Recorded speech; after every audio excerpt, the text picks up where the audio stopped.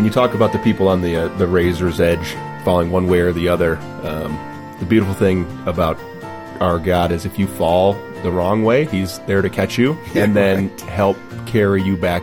Chris Rochelle on Focus on the Family Minute.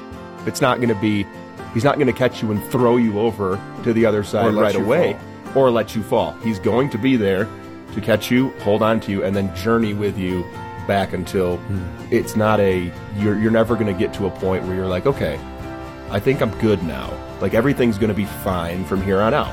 I'm essentially over whatever the loss is, whether that's a marriage or, a spouse or a child.